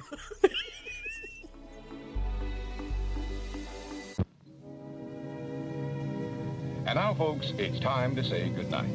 We sincerely appreciate your patronage and hope we've succeeded in bringing you an enjoyable evening of entertainment. Please drive home carefully and come back again soon. Good night.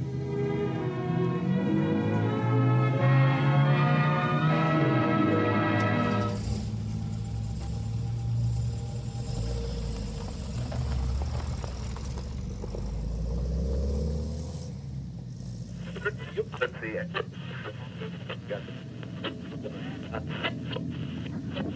5.88126-0.672322.